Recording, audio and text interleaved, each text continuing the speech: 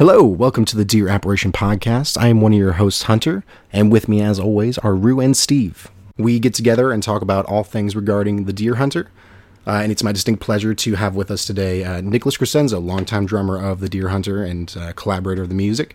Nick, how you doing today? I'm doing great, man. Glad to be hanging out with you guys. Hey, we're happy to have you. We appreciate you coming on. So, what's going on with you lately? Outside of music, how's life going for you? Oh, life is good. I just got back from a 10-day trip to Port Angeles, Washington, to hang out with mostly my mom and dad with my family, and then also, as a little bonus, I got to spend some time with my brother and his family. His little son's amazing, and he's about the same age. Rowan's about the same age as my younger son, Charlie. And so they have a good time playing together, and my daughter also loves them. So it's a good time, and I would love for it to happen more often, but it's difficult to pay 4 full price tickets and find 10 days that you can just leave your life and your job and everything and go on an adventure. But because my wife's a teacher, summers seem to work out well, since she's getting paid anyhow through the summer, and it's really just me that ends up losing money. Yeah, we actually we took some questions from our community over at the Meaning of and all things regarding the Deer Hunter on Facebook, and we actually had somebody, Clayton McCurdy. He actually wanted to know kind of about what you do outside the Deer Hunter. I know you've mentioned before you work on furniture. Where are you from, and what do you do? Yeah, so I currently live in Rhode Island, and I actually live down in the southern part of Rhode Island near Narragansett Beach and stuff like that. But when you are a touring musician, it's either you live with your parents, and you get the whole ball rolling by having very few bills, hopefully, or people who are extremely supportive of you, and then you get out and you build a fan base by finding better and better tours, and in all the meanwhile, you're really not making hardly anything. I remember Casey telling me about his early days with the receiving end of Sirens and getting like a $10 a day per diem, which was like their pay, and also, their daily go out and buy food stuff.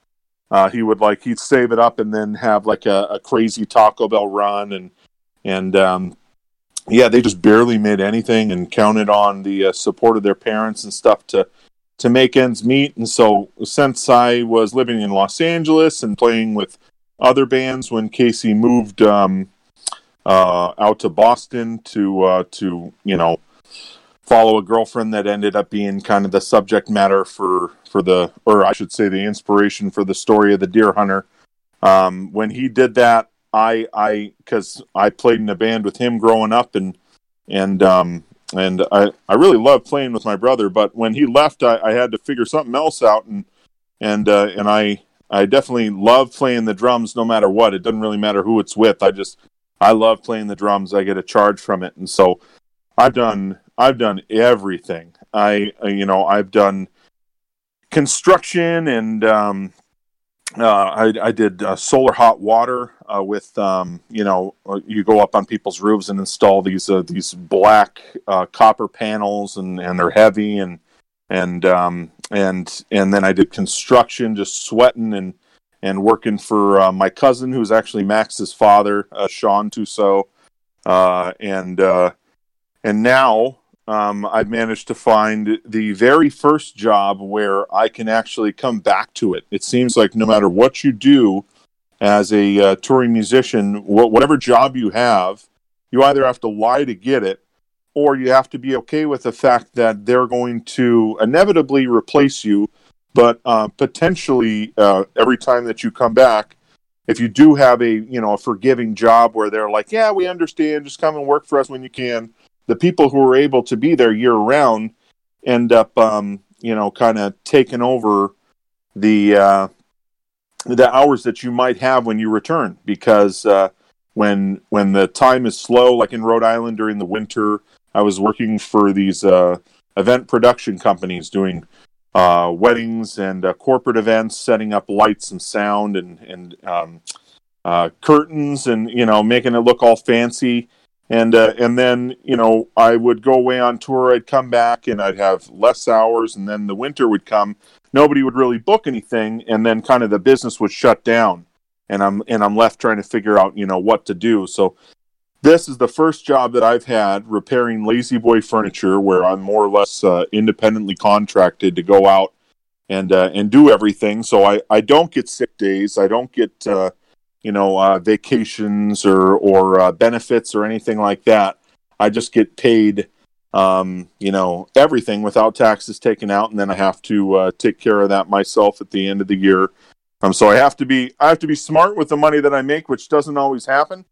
Usually, it ends up going to bills or whatever, and then the year comes to a close, and if I don't have the mileage write-offs, I gotta try to pull the money out of somewhere or pay it back in chunks. And so, and more often than not, especially lately when I go out on tour, it's for less money than I make, just staying at home, which is great that I get to hang out with my family and be there for dinner and bath time every night for my kids. But it, it's, I'm not doing what I love doing, but I do enjoy it. The fact that I get to drive around in my car all day to all these different locations and make people happier and more comfortable rather than just sitting in a call center fielding complaints or something like that. It's like I said, I've done everything. I've worked call centers and sold used printer cartridges to people, and I worked a wine of the month club, and I much prefer this job, and also the fact that they value me as an employee, and they ask me so when are you coming back again? And the day that I come back, I have full-time work to return home to, and so I got a pretty sweet situation right now where I can get out and tour for, I'm guessing, probably 2 months or so max, and then still come home and have full-time employment. So yeah, how does that? Yeah. How does that work out with the people in your community? I'm sure they all know you as just Nick Crescenzo, the guy who fixes furniture, hangs out with his family. Do a lot of people surprised to hear you're a touring musician? How does that kind of interplay into your life? I think so many people have heard the touring musician story that they're not fazed by it at all. Some people are like, "Ooh, wow," and then others are like, "Oh yeah, originals or covers?" And it's like, yeah, all originals. We have our own music. But there was actually one person who recognized me, and I went to his house to diagnose the issue, and then I had to order parts. The parts got sent back to his house, and then I came to do the work. And he said, "You look really familiar." And I said, yeah, I play in the band The Deer Hunter. And then he showed me on his phone all of our albums, and he's like, I thought you looked exactly like, Nick Crescenzo. And I was like, yes, I am Nick Crescenzo. He says, I can't believe Nick Crescenzo, the drummer of the Deer Hunter, is in my house fixing my furniture. And it was like this, it was this famey kind of moment, but also extremely humbling, because while he's like, I can't believe you're here, I'm also like, he's a customer of mine. I'm there to make him happy and comfortable, and so I'm not subservient, but blue collar, and so it was funny, but yeah, a very nice guy, and I did a great job fixing this chair. Actually, there's something you mentioned that I found really interesting. So you said that you have a family, right? Yes, I do. I have a 5-year-old daughter and a son who's going to be 3 in 5 days. So when you said that you have a full family, did that change your dynamic of being a musician on the road, or your priorities, or what you generally enjoy to do as you're, being a musician? Because now you have responsibilities with the full family at home. Yeah, yes and no. It didn't really I still. And this is, I don't know, some people might care about this, other people might not, but I've always been full-time stoner. I absolutely love smoking weed, and having kids hasn't really reduced that too much. It's not like I'm high all the time while I'm around them, or acting like someone who is, from a Cheech and Chong movie. When you smoke that off, and it's just kind of, I don't know. It's like having a cigarette or something. It's not really a big deal. But yeah, I continue doing that. I continue enjoying when I get out, on the road, hiking and exploring, but also eating at good restaurants and hanging out with new people, smoking with fans. I love 99% of the time, I absolutely love smoking with fans because it's a time when I can not only like break down who I am and give the people who were kind of not that we're a huge band, but some people meet me and they're like shaking, and I'm like, well, first of all, I'm the drummer, I'm not the singer, so there's no reason to have that level of like anxious fandom. This is but Prague. additionally, It matters just as much. Well, I mean, it's just yeah. So I'm nothing special or unique. I just love what I do, and anybody who loves what they do can inspire others, and also I think make a positive impact on someone's life. Just seeing that kind of expertise or a passion from someone, regardless of what they do, even if it's lawn care. You walk outside and it looks like you're living on a professional golf course, and all the flowers are beautifully maintained, and just it's incredible outside. And it doesn't matter what it is. I find joy in craftsmen and people who take pride in what they do, and so I like talking to fans and breaking down that wall of like, I'm just a guy who enjoys playing drums, and then also hearing about who they are. Like, more than anything, I just like talking about life. I don't really necessarily like fielding a bunch of questions after the show about the story of the deer hunter or what Casey is doing or anything like that. I just like talking to people about life and hanging out, and I think a lot of deer hunter fans are just really cool, good people. And I enjoy spending time with them. So having the family didn't really change much in that regard. The things that it did change was it changed my focus from just being about me to being able to provide for my family. And that is the most important thing in my life, is making sure that my children are fed, clothed, bathed, happy, and dry with a roof over their head. That's the most important thing. So when I would work a job and then I go out on tour, the money would be important, but not a make it or break it. And then also, I just cried a lot. Like, I'm a proud father. I love being a father, and missing my daughter for the first 2 years, and then my son and my daughter, having them come to shows in Boston and then leave early because they can't stay up that late or whatever. It's just it's really, really, really tough. And I'd say goodbye, and then I go to the back of the bus or back into the van and trailer, which was just when my daughter was first born, and I would just cry and cry and cry, and and then once I was empty of tears, then it was time to go back inside and get ready for the show, and so yeah. So I would say that was really the only main change, was focusing on providing for my family, which wasn't a concern before, and then missing my children. Otherwise, everything else was exactly the same. I pride myself on being a non-complacent, sedentary person who smokes a lot of weed. That's awesome. It's really awesome to hear. You've talked a little bit about getting the opportunity to travel all over the place, talk to different fans. All over the world at this point. Where would you say? Do you have a place that stands out to you? Is it always a favorite to come back to, or you have a particularly good experience with? I think the loudest audience we ever had was in New York at the I want to say the Best Buy Theater. We were playing with RX Bandits, which was a really fun tour because they're just amazing guys. And they have a really wonderful crew as well, which is the same thing with Coheed and Cambria. They're all sweethearts. Even when Chris Penny was in the band, that guy, aside from being a absolutely amazing drummer that has influenced me. He was also just an amazing person. So they've, aside from one lighting guy that they had on a tour who was an Irish guy and he was a piece of shit, everybody else on those tours have been fantastic people, and they make the tour that much sweeter. So New York was the loudest audience that I ever heard.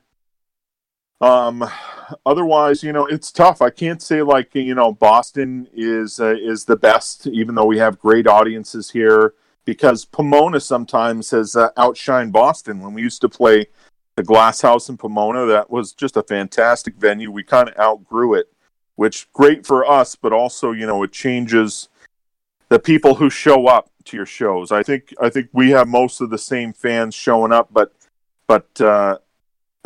the vibe when you're in a partially seated, partially open theater versus a smaller standing room only, and kind of how that affects the show and plays into everyone's mood with each other, and how they can enjoy the show. It's all over the place, but I don't have a favorite destination or I definitely would say that I have a handful of locations that I really love for different reasons, but without a doubt, the loudest, I felt it in my chest walking out on the stage. I'd never experienced a human voice like that. Like sometimes Casey will be singing, in the room with us, and he's belting it, and I can feel Casey's voice. But when you have over 1,000 people just screaming, man, it was like I'm getting goosebumps just talking about it. It was amazing. I couldn't help but smile and then feel not pressured, but just excited. You always get these pre-show jitters, but when I sat down behind the kit, instead of thinking, because I judge myself really hard every time I play. If I make the tiniest mistake, it's like, oh, I didn't play a perfect show, so you got to fix that. Next time you got to play a perfect show.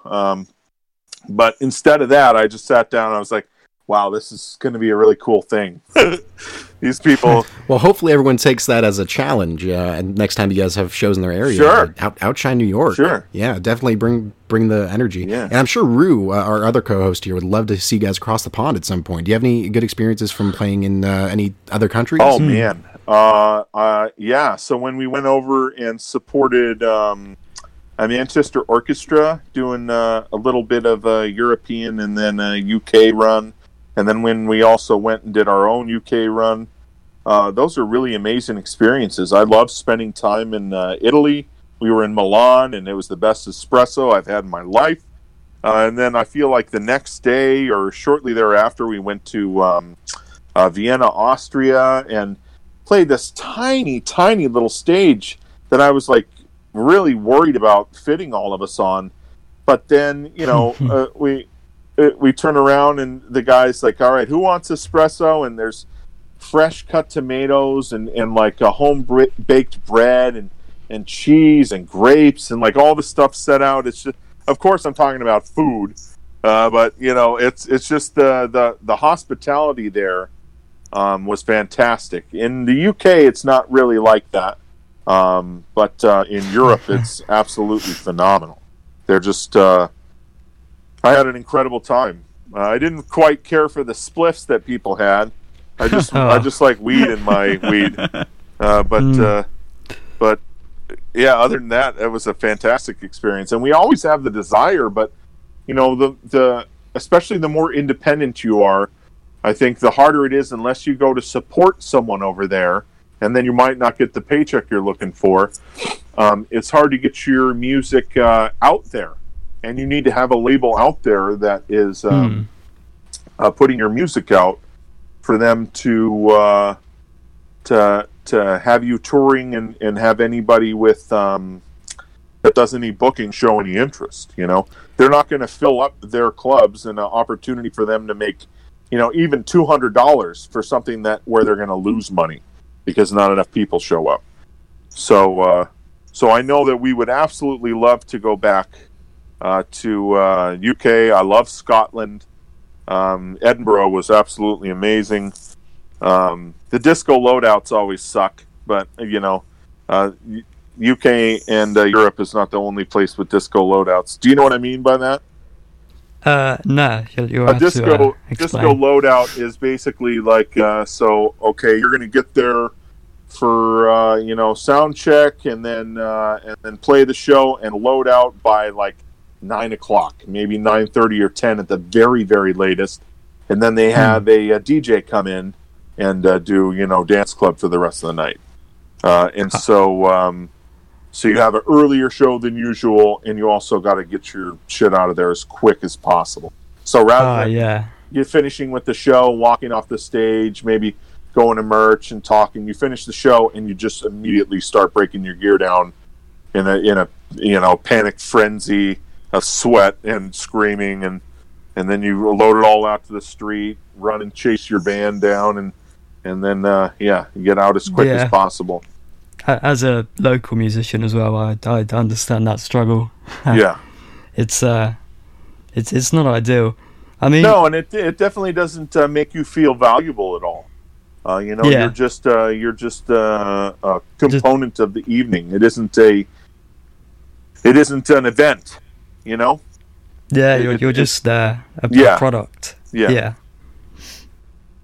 Yeah, I kind of know that feeling. I don't know. So my band, we're based all over. We have members in Europe and Africa and whatnot.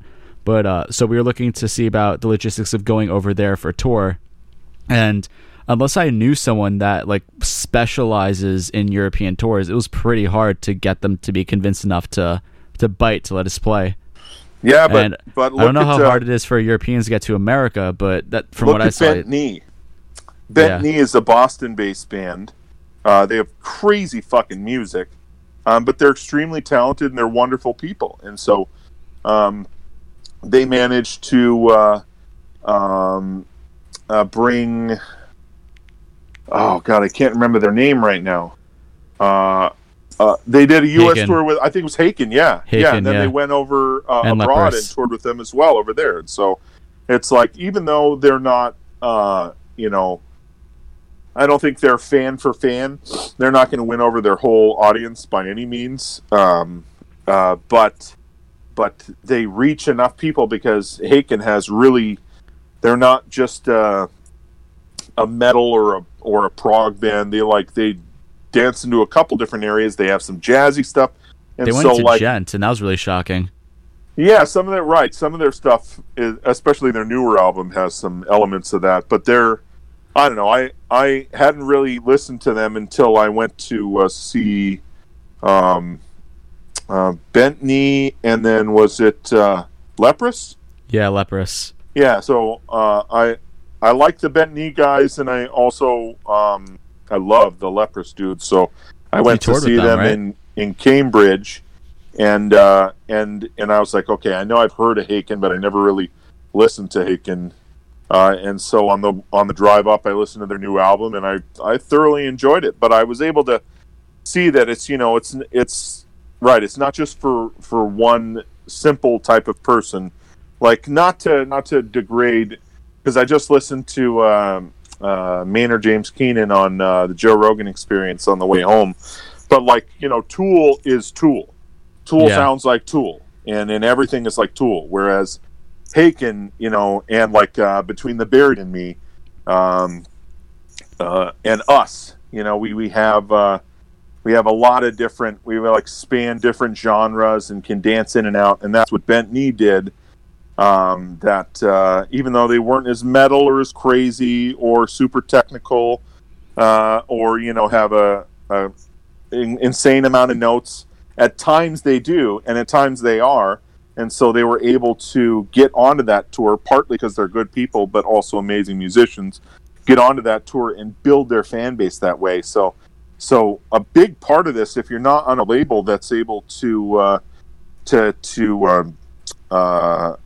kind of get those things, get that ball rolling for you, a big part of that is developing those relationships where you can ask those bands and then get out with those bands. And even if you're not making hardly any money at all, maybe you can get out there and get a driver to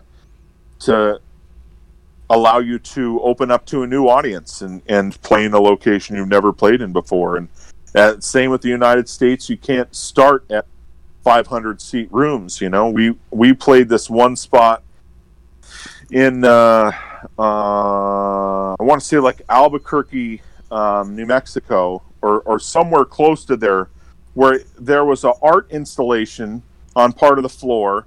Right on before us was the spoken word poet, and then the deer hunter plays, and our like there was maybe 30 or 50 people in that room. It was crazy small. Everyone's snapping as you come on stage. Yeah, smooth, nice cats, nice.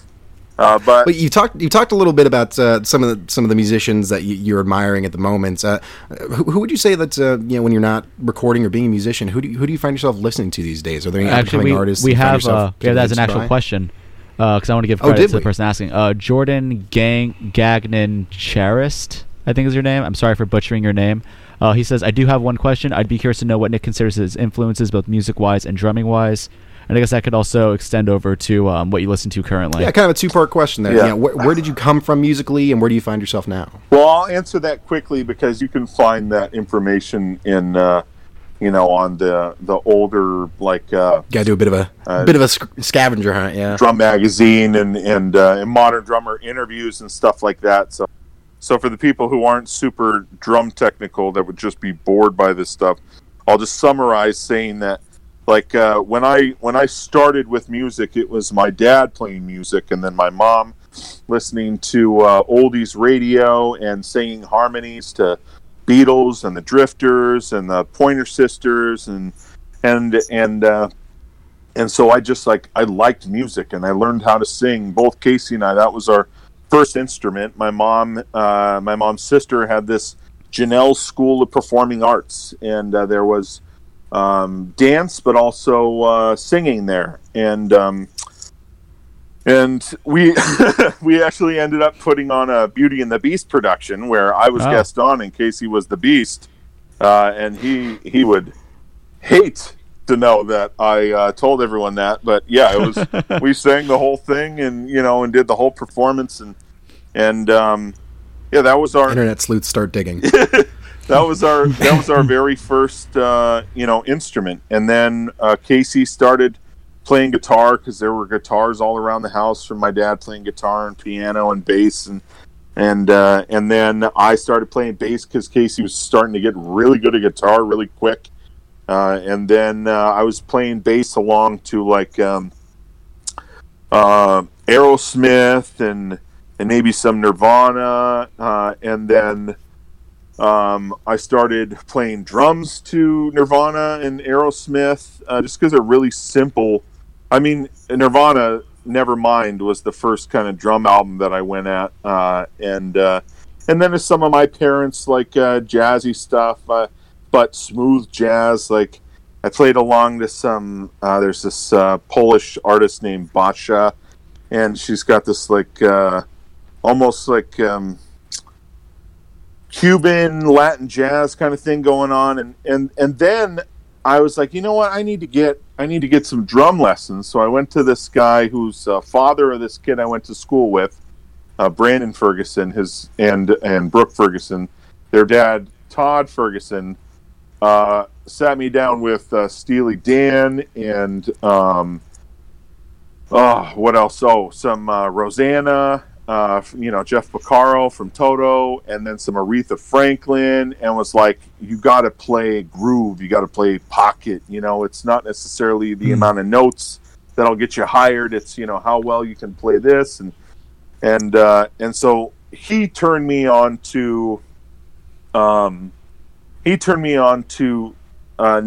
notes or chops drumming per se, but groove and pocket drumming, and so he was, I think, a very important and early influence on me. And then I didn't really have any drum lessons after that. I started, playing more Dave Matthews Band with Carter Beauford, and then I got into when I was 15, or maybe 14. My dad turned me on to Weather Report, and I've been playing drums since I was like 11 or 12. And he got me onto Weather Report, and I fell in love with Jaco Pastorius and his bass playing. And so when I was 15, I got a Fender fretless jazz bass, and I was just playing drums and bass as much as I possibly could.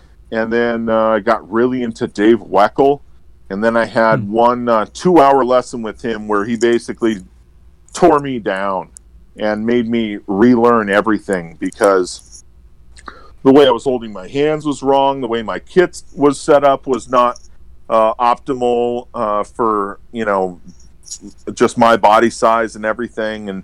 And my mechanics were messed up, and also my beat construction was messed up. And so he just like flipped me on my lid, and I had to kind of like relearn the drums. And yeah, I'd say after Dave Weckl, people have wowed me, but not as consistently as he did. I wasn't as in awe. Like, there's, I think Aaron Spears is his name. He's a gospel chops dude. Thomas Pridgeon. But it's all the, I'd say a lot of the new drummers that are just crazy talented don't really affect me the same way that like Dave Weckl did, because they're just, to me, isn't as much soul, groove, or pocket there. It's more prowess. Like even is it Gavin Harrison from oh god, Coheed and Cambria? We toured with Coheed and Cambria, and then the other band, huge band, I can't remember their name. It was a Gavin Harrison does sound familiar. Yeah, he plays. Hey, Craig, look that up. Yeah, it looks like a Porcupine Tree. Yes, King Crimson. Yeah. So Porcupine Tree was who we went on tour with. Thanks, with Coheed and Cambria, and it was an amazing tour. But Gavin Harrison is incredibly talented, super amazing drummer, and he's got some groove and pocket, but it just the way that he constructs his beats are super interesting, but it just doesn't capture me. Like, same with Mike Portnoy. I love that guy. He's a wonderful person and super nice guy, a supporter of the band. But other than his technical ability, I don't hear the elements from his drumming. Or who's the Tom Sawyer? Tom Sawyer. Neil Peart or Peart, depending on who you ask. Like, yeah, that's not really as appealing to me as when like Bernard Purdy lays down a perfect shuffle. But that's just me, That's well, you said you heard the new Haken album. What did you think of the drums there? Because that album's pretty praised for the drums from Ray Hearn. Yeah, well, he's another really wonderful dude. I think everything that I heard on that album was, like, he can really dance around the genres really well. I feel like he's not married to one particular style, but yeah, I haven't gone back to the album many times. Okay. Same thing with the Between the Buried and Me drummer. Blake. Blake is the shit. He's nasty too. He is so freaking good. But he leans towards metal. I think he's the kind of guy that he can play anything that you tell him. Like, he's just a human drum machine. But as far as it coming naturally to him, or kind of what he feels, it's polyrhythmic, independent, odd-metered, technical, proficient kind of drumming. As his I feel like that's what his core, drumming spirit is. It's like that kind of drummer. And so do you nothing find against those guys. Go ahead. Well, I was going to ask about kind of your own drumming, because you're mentioning many of the different styles and how they influenced you, but you kind of observe. Do you find it to be pretty freeing and helpful to creative process to be in a band that explores so many different genres and can really push the envelope of what progressive music is? Yeah, totally. I mean, the Deer Hunter is still limited. It's not a totally free band, but the amount of groove and pocket that I'm able to employ in the beats and also the construction of them is, to me, a more freeing and liberating than not necessarily more repetitive music, but maybe more structurally limited music. I noticed that you also don't use a double pedal. Is that also like based on your influence and the style you like to approach drums with? Kind of, because Dave Wackel plays with the double pedal, and I was playing with the double pedal for a little bit, but then I realized how it changed my focus to number of notes, not quality of notes, and it also limited my freedom. I felt like I had to incorporate the double kick in fills and solos and potentially beat construction, and and where it pushed my hi-hat and made me set up my snare and toms. It just didn't really tell me that it's important enough for me to work on or grow with. More that I just needed to, for my heart and my style, just stick with a single and try to incorporate some amount of speed in my right foot, but to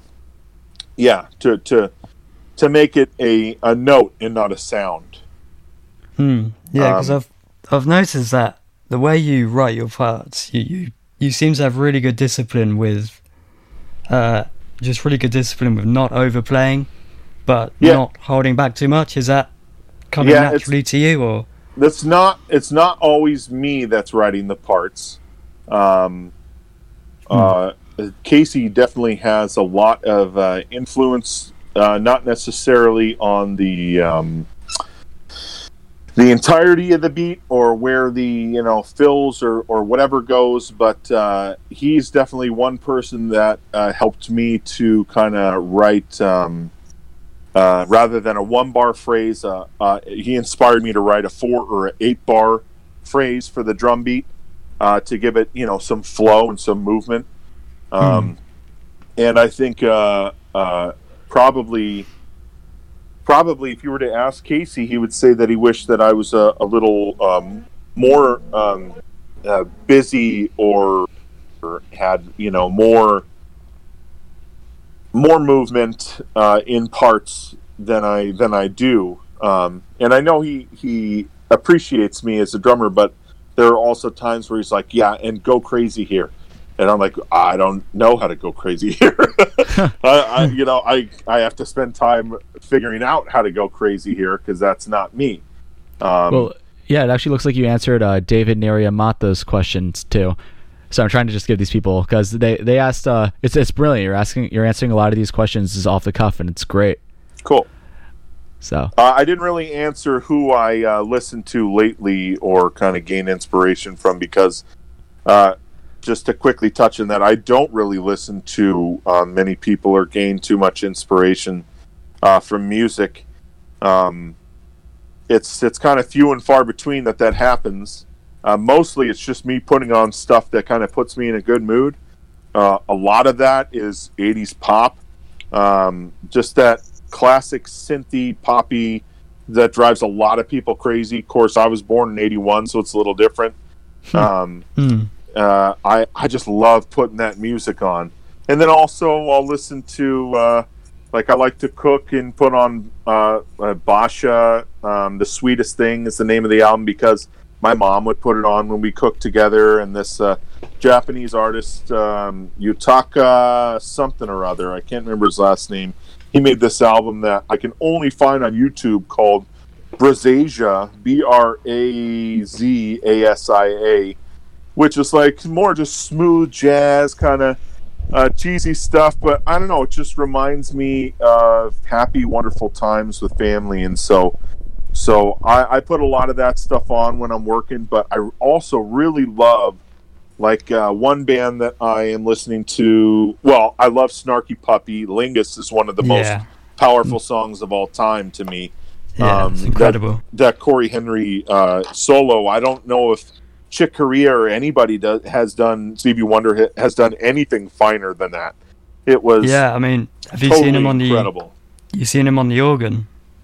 Like that's where he shines. I've seen him twice, and he's absolutely blown me away. Just his notes and his phrasing and everything on Lingus is absolutely incredible, and he hasn't duplicated it. You know, you've seen him, or I don't know if you have, but if you're a fan of that song, you've seen him perform it a couple other times. And one time he's like, "I don't want to do it. I don't want to do it," and then he does this weird solo that isn't all that great, but it's because he knows that he killed it on that fucking recording, and he can't really top himself, and he's not going to, quote that every time that he plays it.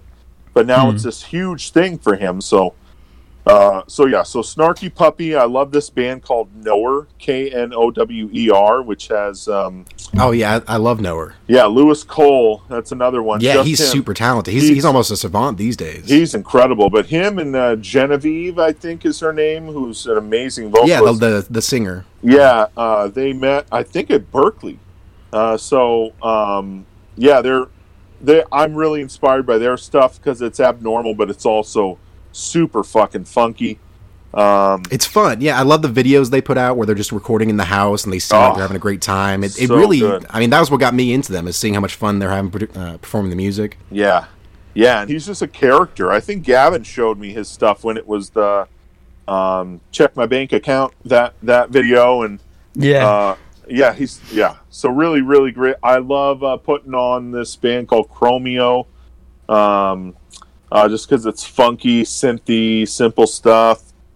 But yeah, I don't think there's. I would say most of the stuff that I listen to, just like my TV habits, is it makes me feel good. I enjoy listening to it, but there's no necessarily there's no like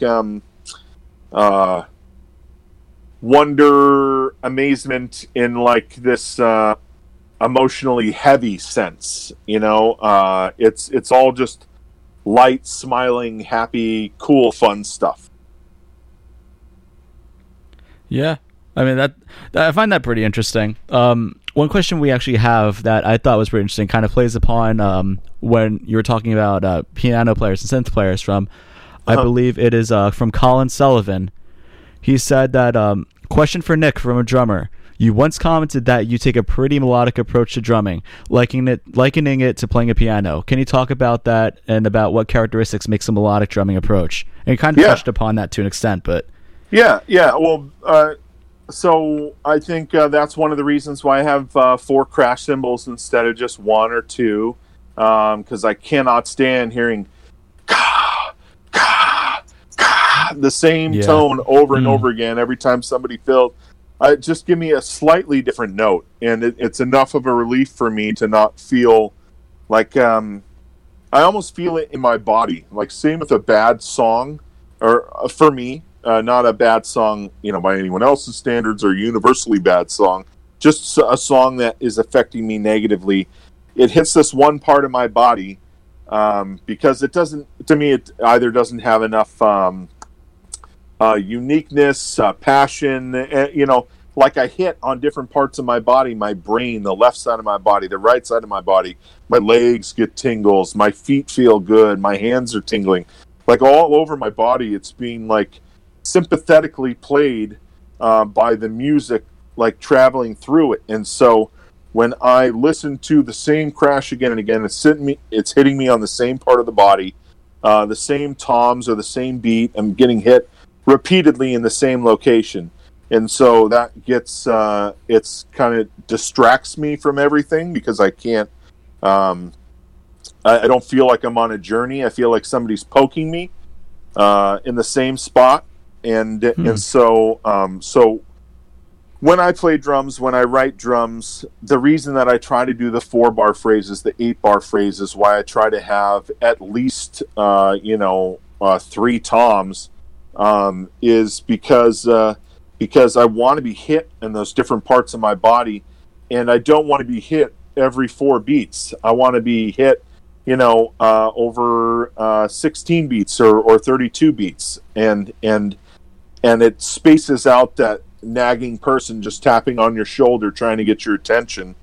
And then it feels more like a journey and more like a musical approach to drumming, which is why I said more than like a tone, it's a note. When I use the kick as a note instead of a noise or just a mark to make things sound more chaotic, then I can speak through it, and I can attempt to communicate with my instrument in that way. And so, I mean, Buddy Rich, he had a decent amount of drums, not a crazy amount of cymbals. He still was, absolutely incredible. Oh man, who's the first drummer for Mars Volta? Oh, let me look it up. Actually, you know what? Let me get Craig to do that shit. Come on, Craig, you got this. The names in general for the Mars Volta, I always have problems with. Hyphenated, and there's so much there, so I can never remember him anyway. Thomas Pridgeon was the second, but he replaced... Craig looks like he's saying John Philip Theodore. John Theodore, yeah, dude. He had nothing for drums. Look at Craig coming in. He maybe had like one cymbal, like a big ride, and then he made his kit sound huge. Like, I never got sick of his craziness or his drumming. It was just so creative and bombastic. But for whatever reason, if I try to play on a kit that size, I would probably need some time to be able to speak on it and not feel stifled or uninspired. And so that's really what I mean by you can make your instrument, same thing with a bass, you can make it melodic and supportive, and like Paul McCartney did, where he's not always playing the root. Either he's playing a bass line, not just the root note, but a bass line, or he's playing a third, a fifth, a fourth, something along with it that makes it sound extra melodic. Or you can just, play, exactly what's needed and play a Beach Boy bass line. But I can't get much joy from Sugar Pie Honey, dee-doo-doo-dee-doo-doo-dee. It's a cool bass line, but I just need a little more than just the root, something to mix it up a little bit, something to speak with the melody, and that's what having a variety of drums does for me. It allows me to treat it more like an instrument, a melodic instrument, than just some sounds that go well together. Rick Orta actually had a question that I think kind of tags along with this, as far as like the way you play drums and the way you like your approach to drums.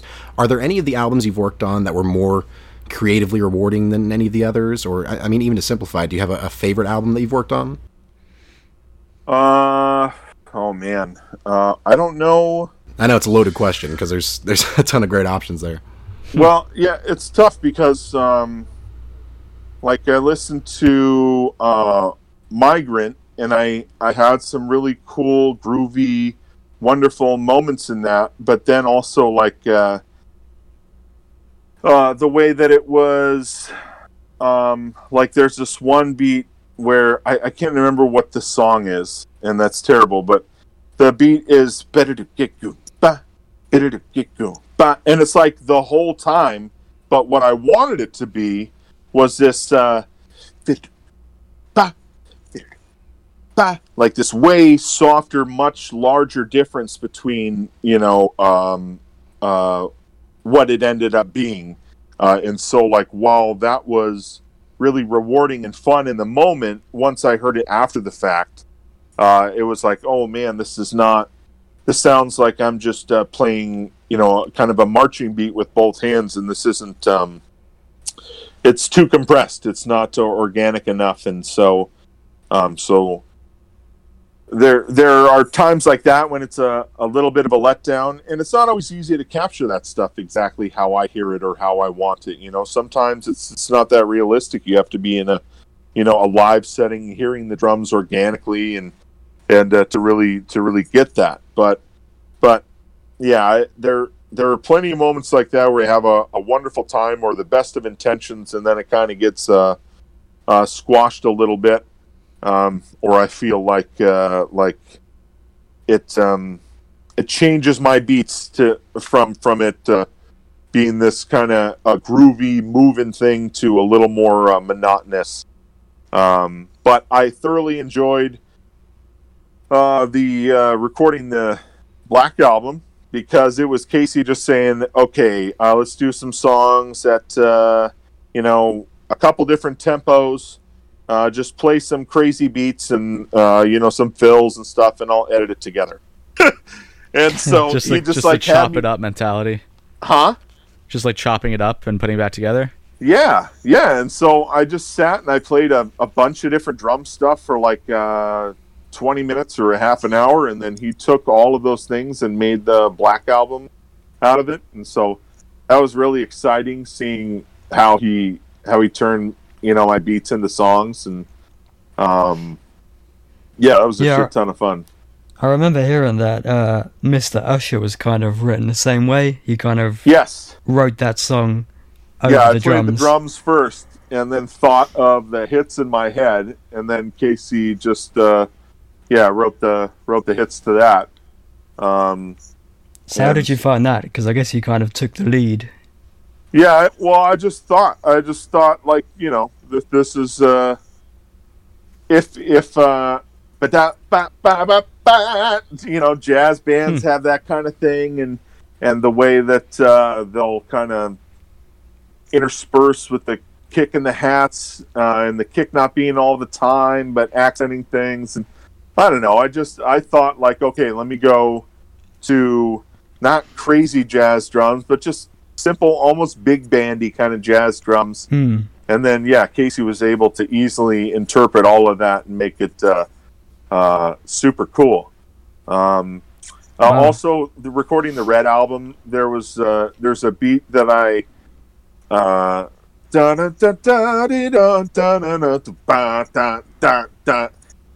can't remember what the name of that song is. Wasn't that Couldn't Do It Alone? That might be it.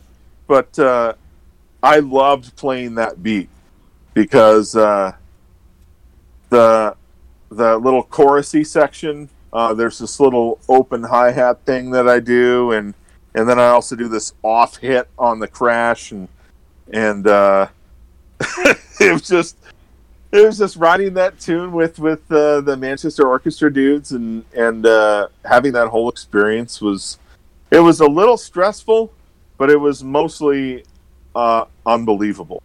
And they didn't seem like as big as they were.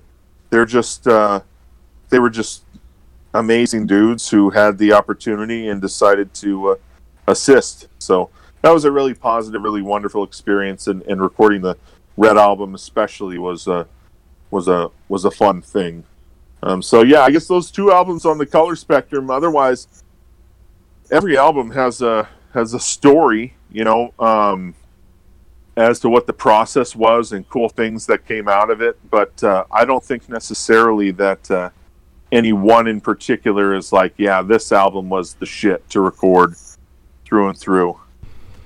No, I mean that's a great answer, especially because the color spectrum is so varied. It's interesting to hear that those ones in particular were the ones that you really creatively enjoyed working on. Yeah, to pivot from music a little bit. Last time we talked in Cleveland, you mentioned not only do you perform music, but you're a bit more of a visual artist. Can you give me more information about that? Yeah, I wouldn't say I'm a bit more of a visual artist, but I'm starting to get into it. And like the thing that I've been staring at this whole time is this New Balance shoe with a big human shit coming out of it, and I painted that with watercolor and pen, and I don't plan on like giving it away or selling it or anything like that. But I had this like, I just like all art. I would say, even the stuff that makes me uncomfortable. I just think it's cool that you can make a statement without really having to sit someone down and explain, this is what I feel and why. Instead, you just present it and you're like, check this out. What do you think about this? And you can look at this New Balance shoe and you can think like, oh, it's a shoe with the shit coming out of it. But then if you saw the other things that I had along with it, which is maybe some Yeezys with some shit coming out of it, or Very a Gucci shit-based bag artist. with some shit coming out of it, or, you know, name any expensive clothing company with shit coming out of it. It's removing the value that we've placed on these artifacts, not artifacts, on these things, these items, these you know, just the value that we put on shoes they're status and symbols. purses, and you know, and it's ridiculous. And so the statement there is that yeah, this stuff is all worthless. Like it really holds no significant value. It's just shit. It's so that was one idea, and then I had another idea of painting things that are just like. I remember when I was a kid, I would close my eyes and see the image that I was just looking at in a weird way. Like if I'm looking out the window and I see the telephone lines, if you're staring at the same spot in your window, you see the line like beep, beep, beep, has that little bend and that flow, and then you close your eyes and you see, you know, that same bend and the telephone pole that was just passing you, or the power line locked in that place. And so I thought it would be cool to do like a series of those, just things that either I remember as a kid when I closed my eyes, like seeing, and one of them is the telephone and the power lines going by, or just you know, mountainside as I'm driving back from the beach, falling asleep in the back seat. But yeah, that's aside from doing screen printing, which is something I had much more high hopes for, and then, you know, life happens. That was really the only. That's as far as I went. It was those two things, and thinking about it, and then partially executing one, and then slightly executing another. But I have a genuine interest in doing it. I think it's an awful medium to have a dialogue, or to put something out there for people to feel. And if I had more time for it, I would. Well, I'm personally intrigued by the shit concept. I think that sounds not only hysterical, but like you said, you know, it's kind of it's taking the piss out of these status symbols that we use to kind of represent ourselves when they're really just. Where would you hang that though? You know, you're not going to put it. I'll in the kitchen. I'll hang it right above my bed. Yeah, I'll put it in my studio. Oh God, so silly. But yeah, why? Thank you. Well, we have a pretty lighthearted question. I don't know if you want to touch upon this from Rachel Valerio. I'm sorry for butchering all your names. It's not my fault. It's Craig's. She says non-band related question for Nick, Hunter, Steve, and Rue, because Rue's the afterthought. Favorite plant, house plant, preferably if you have one, but otherwise favorite plants in general. Other than the deer hunter, I also love plants, so I gotta know. Well, the first one that comes to me is a fern. Because I really like the bumpy stuff on the underside of the leaves, which I think is like their little food sacks where they like store excess, right? So when food is not plentiful on the ground, they can kind of suck it from their leaves. That's interesting. What about you, Hunter? Another thing about ferns is I learned this in biology. That they have tons of chromosomes, like, I mean, hundreds. It's just an absurd amount. So it's always interesting to look at those from like a physiological perspective. I would say my favorite plants. I'm a sucker for flowers. I really am. I love things that are pretty. They make me feel happy. I like to be happy all the time. So I love pretty flowers. The brighter, the better. The more in your face, the better. That's kind of a tough answer though, because that. Plants. It's a cop out. Plants and flowers. I don't think you're simple enough. She said houseplants too, though. Yeah. Well, yeah. Everybody loves flowers, dude. What plant do you like? What plant? Plant, bush, cactus. Can't say I'm much of a botanist. I guess Joshua trees. I lived in California for a period of time, okay. and Joshua trees really bring back kind of a sense of familiarity with that. Nice. But still, I'm sticking to flowers. I love flowers. Gardenia is my mom's favorite flower, so anytime I smell gardenia, I think of my mom. That's really cool. Rue? I was thinking about this because I saw the question. My favorite probably wouldn't be a house plant, but it's I think they're called like pitcher plants. They're these carnivorous plants that in like the rainforest, and they're kind of shaped like a kind of like a jug kind of thing, and it's got this, the one with the slippery surface. They go to drink. It smells sweet down there. They go to drink from it. They slip. They can't get out, and then they just get dissolved. Yeah. Someone's gonna take these answers and like psychologically evaluate us. Yeah. Steve, what else you got for us? What other questions do we have? Other questions? Well, looks like we're actually nearing the hour. So, do you guys want to keep going or what? Well, there's one thing I want to touch on with Nick. I know what a lot of us love about the Deer Hunter is kind of how structured you guys are and how you release things and how things are presented. So, without divulging too much or kind of ruining any surprise, can you talk about anything you guys are working on, anything upcoming, anything we should be super excited about, or should we just continue to be patient forever? Yeah, I know we do.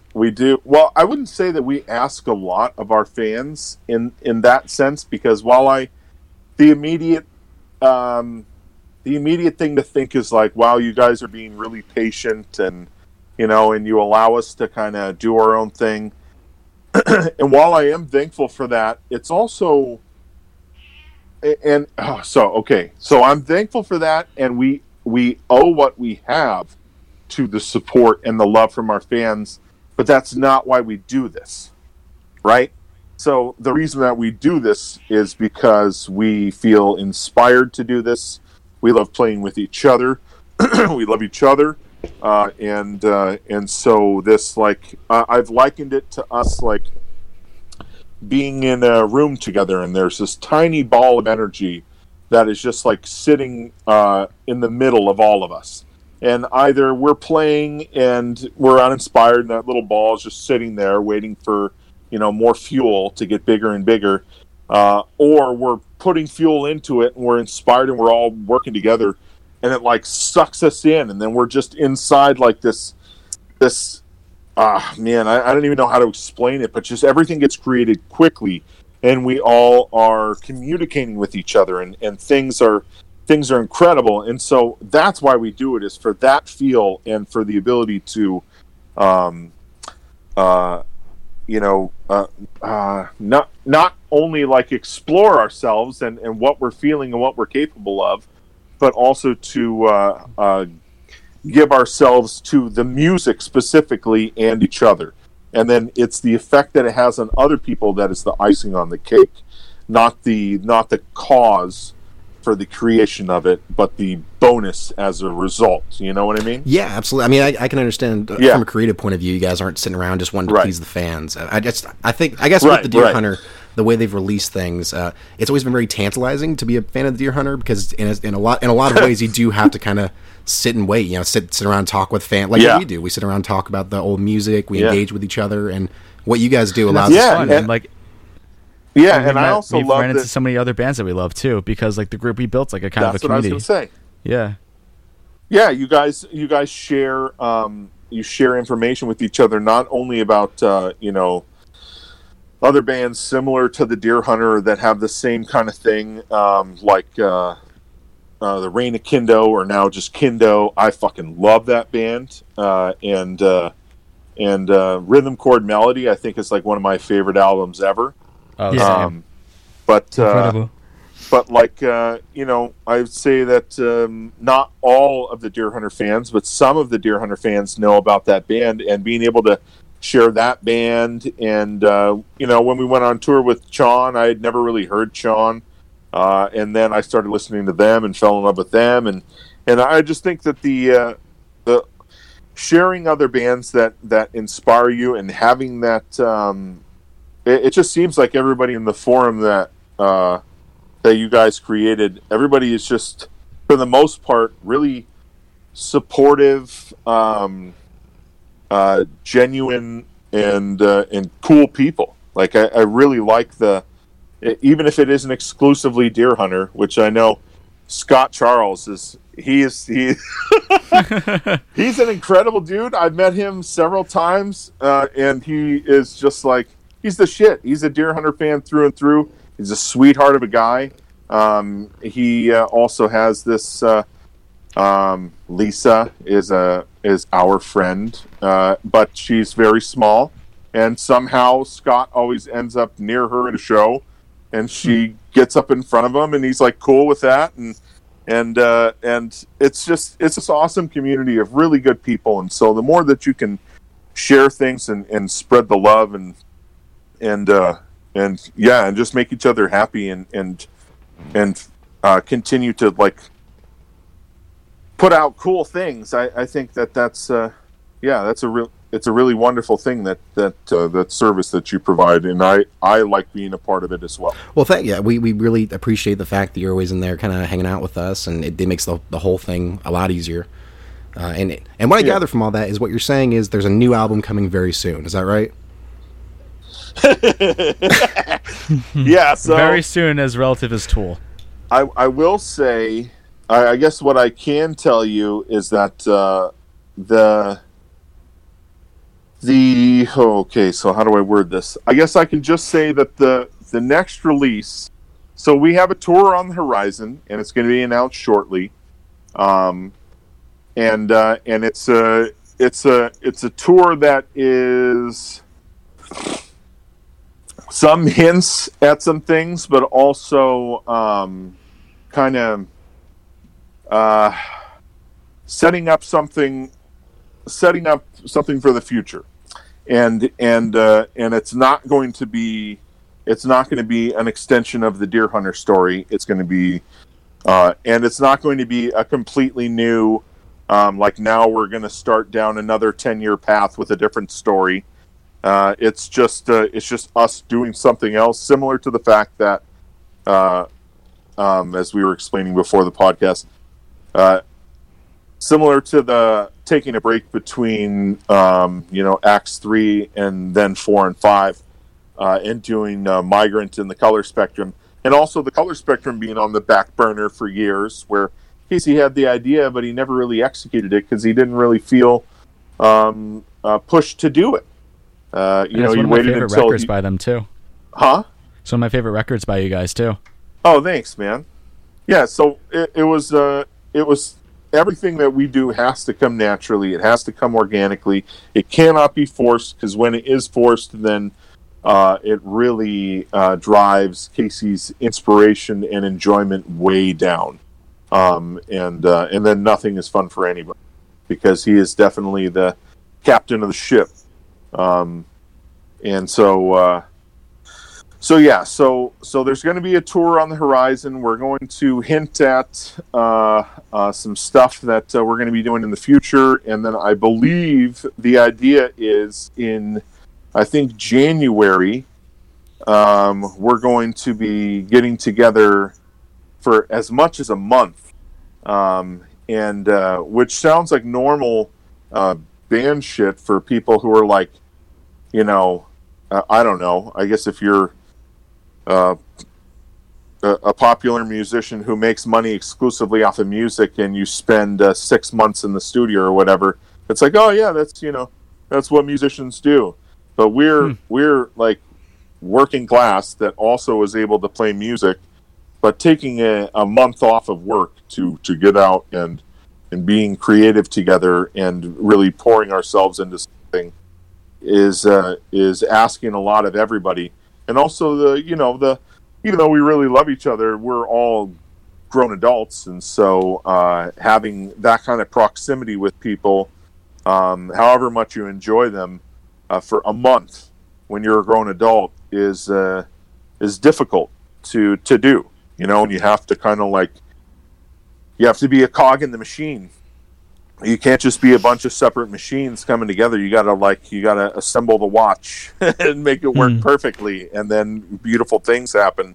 Otherwise, if we're all just trying to state our own needs or expectations, then things fall flat pretty quickly, and we get uninspired, and we just yeah, and then we just drag, and that's no fun at all. So I think that that there is. You were also saying, Casey was saying that the new stuff is going to make the acts look like a demo. Yeah, I mentioned that before we started, because that's what Casey, I believe, said on Twitter. Yeah, so right. So the stuff that we're doing is not Act 6. It's not Deer Hunter related, but it is something that Casey and I, but Casey is extremely excited and passionate about, and if for nothing else, it just goes to show the level of inspiration and excitement that he has for creating this new music, and that in itself should be exciting for people. That Casey, who I love everything that he creates, but I'm excited to hear what his mind is going to do with this with all this new stuff that he's creating, and where it can go, because it's vast and it's really cool, but it's also another step for the band that isn't like we're not the same band that we were for Act 1 or the Misleading demos. Every single album has, while it's Casey's voice and Casey's mind and his heart, you can hear how it has progressed, matured, and really branched out from where it started to something that is it's just constantly evolving. I gotta say, you struck the perfect tone between clarity and brilliant. ambiguity there, and it makes me very excited. So I appreciate everything you've been able to tell us so far. I think I speak for all of us when I say that we appreciate all you guys do. We appreciate you coming here and talking with us a bit. I'm sure everyone is going to be very excited to hear what's going on in the mind of Nick Crescenzo, and hopefully you've had fun. We'd love to have you back sometime if you wouldn't be opposed to it. Yeah, sounds like we might need a part 2. We have so many questions. Well, I appreciate your guys' level of interest, and also the fact that you spent some time learning about what interests me, because I like sharing that information, and I hope that I've inspired people to just not take things at face value and look a little deeper, and also find the beauty and the movement in things, because that's what's most interesting to me. It's just taking a beat and really looking deeper into everything, whether it's a piece of art or a song. Enjoy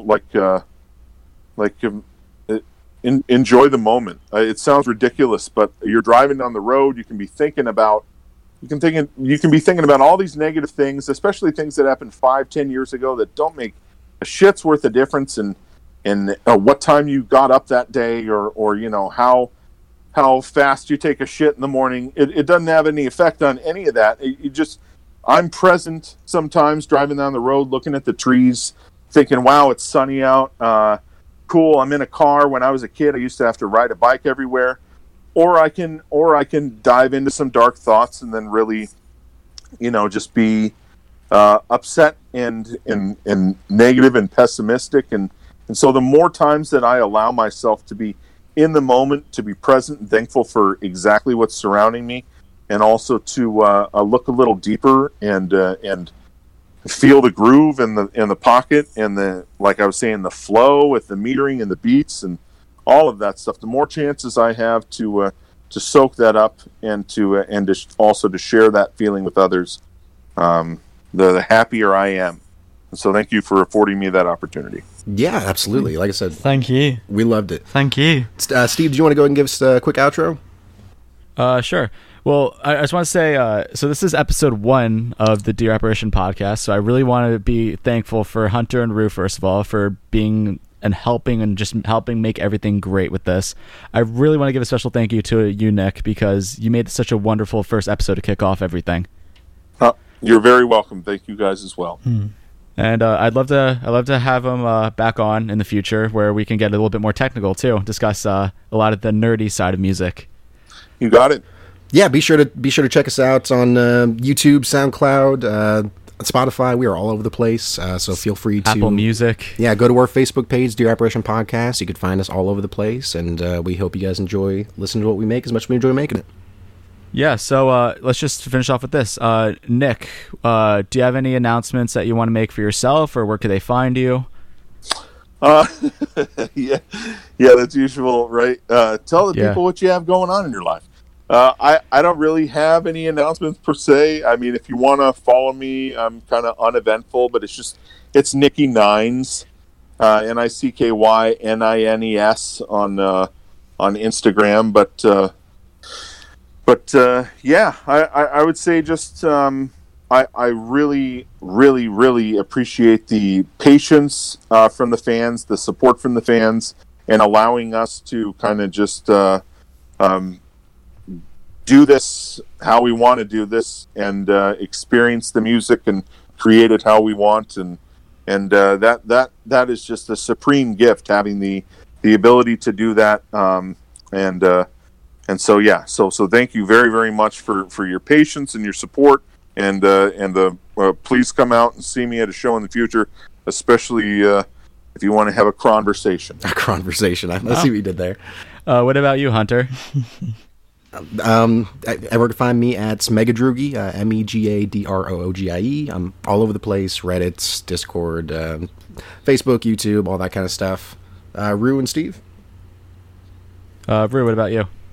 Yes, you can find me. I'm Rue Nottage on Facebook, Rue Nottage on Instagram as well. Those are pretty much the only ones I use, to be fair. I'm trying to wean myself off slowly. Good man. Smart man. I wish I could do that. Yeah, I guess you could find me on Facebook under Steve May, or Instagram or Twitter, because I'm trying to learn to use Twitter like the cool kids. Those you can find me as Drakontas _ DRAKONTAS _. And hopefully I have some music coming out soon. We got some news coming out as well. So if you like the kind of stuff that I do, stay tuned to that. And I don't want to forget, I also want to thank Area 22 Productions for helping and making all of this possible. So you can go find Area 22 Productions on Facebook, YouTube, Twitch, or whatever platform your heart desires. So thanks again. So with that, I want to thank again Nick for coming on. We really appreciate it. And thanks again to Hunter and Rue for all this. And we hope that you guys enjoy this, and we hope that you guys can stay tuned for what we have in the future, for all the big stuff we have approaching with this podcast. So thank you. And anything else, Hunter? Nope. This has been episode 1, and everyone have a great one. Have a good night, or a day. Good night. Bye.